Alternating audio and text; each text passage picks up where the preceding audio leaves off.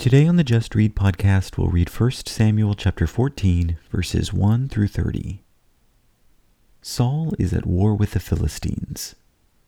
This reading follows Saul's son, Jonathan, as he breaks away from Israel's camp to infiltrate their enemies. Let's read 1 Samuel chapter 14, verses 1 through 30. Now the day came that Jonathan, the son of Saul, said to the young man who was carrying his armor, "Come, and let us cross over to the Philistines' garrison that is on the other side." But he did not tell his father. Saul was staying in the outskirts of Gibeah, under the pomegranate tree which is in Migron. And the people who were with him were about 600 men, and Ahijah, the son of Ahitub, Ichabod's brother, the son of Phinehas, the son of Eli, the priest of the Lord at Shiloh, was wearing an ephod. And the people did not know that Jonathan had gone. Between the passes by which Jonathan sought to cross over to the Philistines' garrison, there was a sharp crag on the one side and a sharp crag on the other side. And the name of the one was Bozez, and the name of the other Seneh. The one crag rose on the north opposite Michmash, and the other on the south opposite Geba. Then Jonathan said to the young man who was carrying his armor, "Come, and let us cross over to the garrison of these uncircumcised. Perhaps the Lord will work for us, for the Lord is not restrained to save by many or by few." His armor-bearer said to him, "Do all that is in your heart. Turn yourself, and here I am with you according to your desire." Then Jonathan said, "Behold, we will cross over to the men and reveal ourselves to them. If they say to us, 'Wait until we come to you,' then we will stand in our place and not go up to them. But if they say, 'Come up to us,' then we will go up, for the Lord has given them into our hands, and this shall be the sign to us." When both of them revealed themselves to the garrison of the Philistines said, "Behold, Hebrews are coming out of the holes where they have hidden themselves." So the men of the garrison hailed Jonathan and his armor-bearer and said, "Come up to us, and we will tell you something." And Jonathan said to his armor-bearer, "Come up after me, for the Lord has given them into the hands of Israel." Then Jonathan climbed up on his hands and feet, with his armor-bearer behind him. And they fell before Jonathan, and his armor-bearer put some to death after him. That first slaughter which Jonathan and his armor-bearer made was about 20 men within about half a furrow in an acre of land. And there was a trembling in the camp, in the field, and among all the people. Even the garrison and the raiders trembled, and the earth quaked so that it became a great trembling.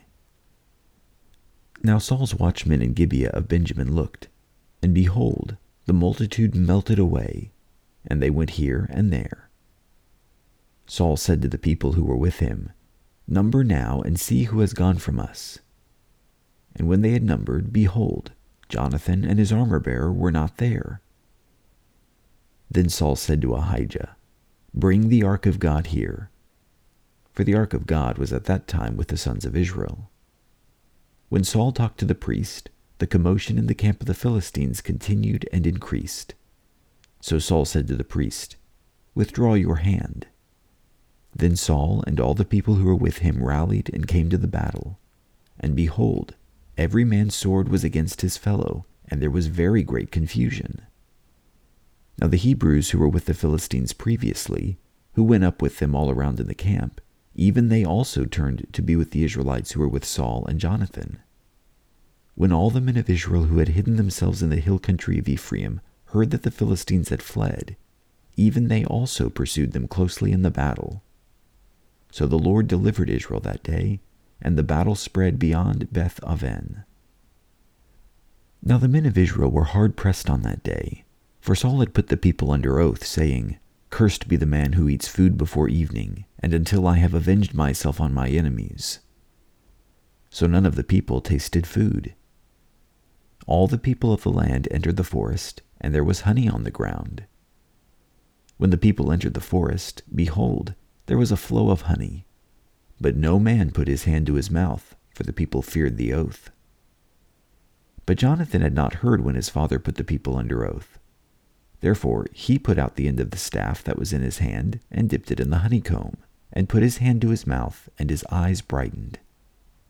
Then one of the people said, "Your father strictly put the people under oath, saying, 'Cursed be the man who eats food today.'" And the people were weary. Then Jonathan said, "My father has troubled the land. See now how my eyes have brightened because I tasted a little bit of this honey. How much more, if only the people had eaten freely today of the spoil of their enemies which they found? For now the slaughter among the Philistines has not been great." That was 1 Samuel chapter 14, verses 1 through 30. Jonathan decided to secretly confront the mighty Philistines by himself.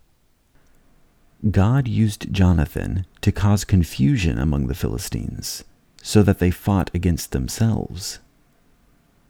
God was fighting for Israel. Their only failures at this point were due to Saul's misguided directions. Thank you for reading with me.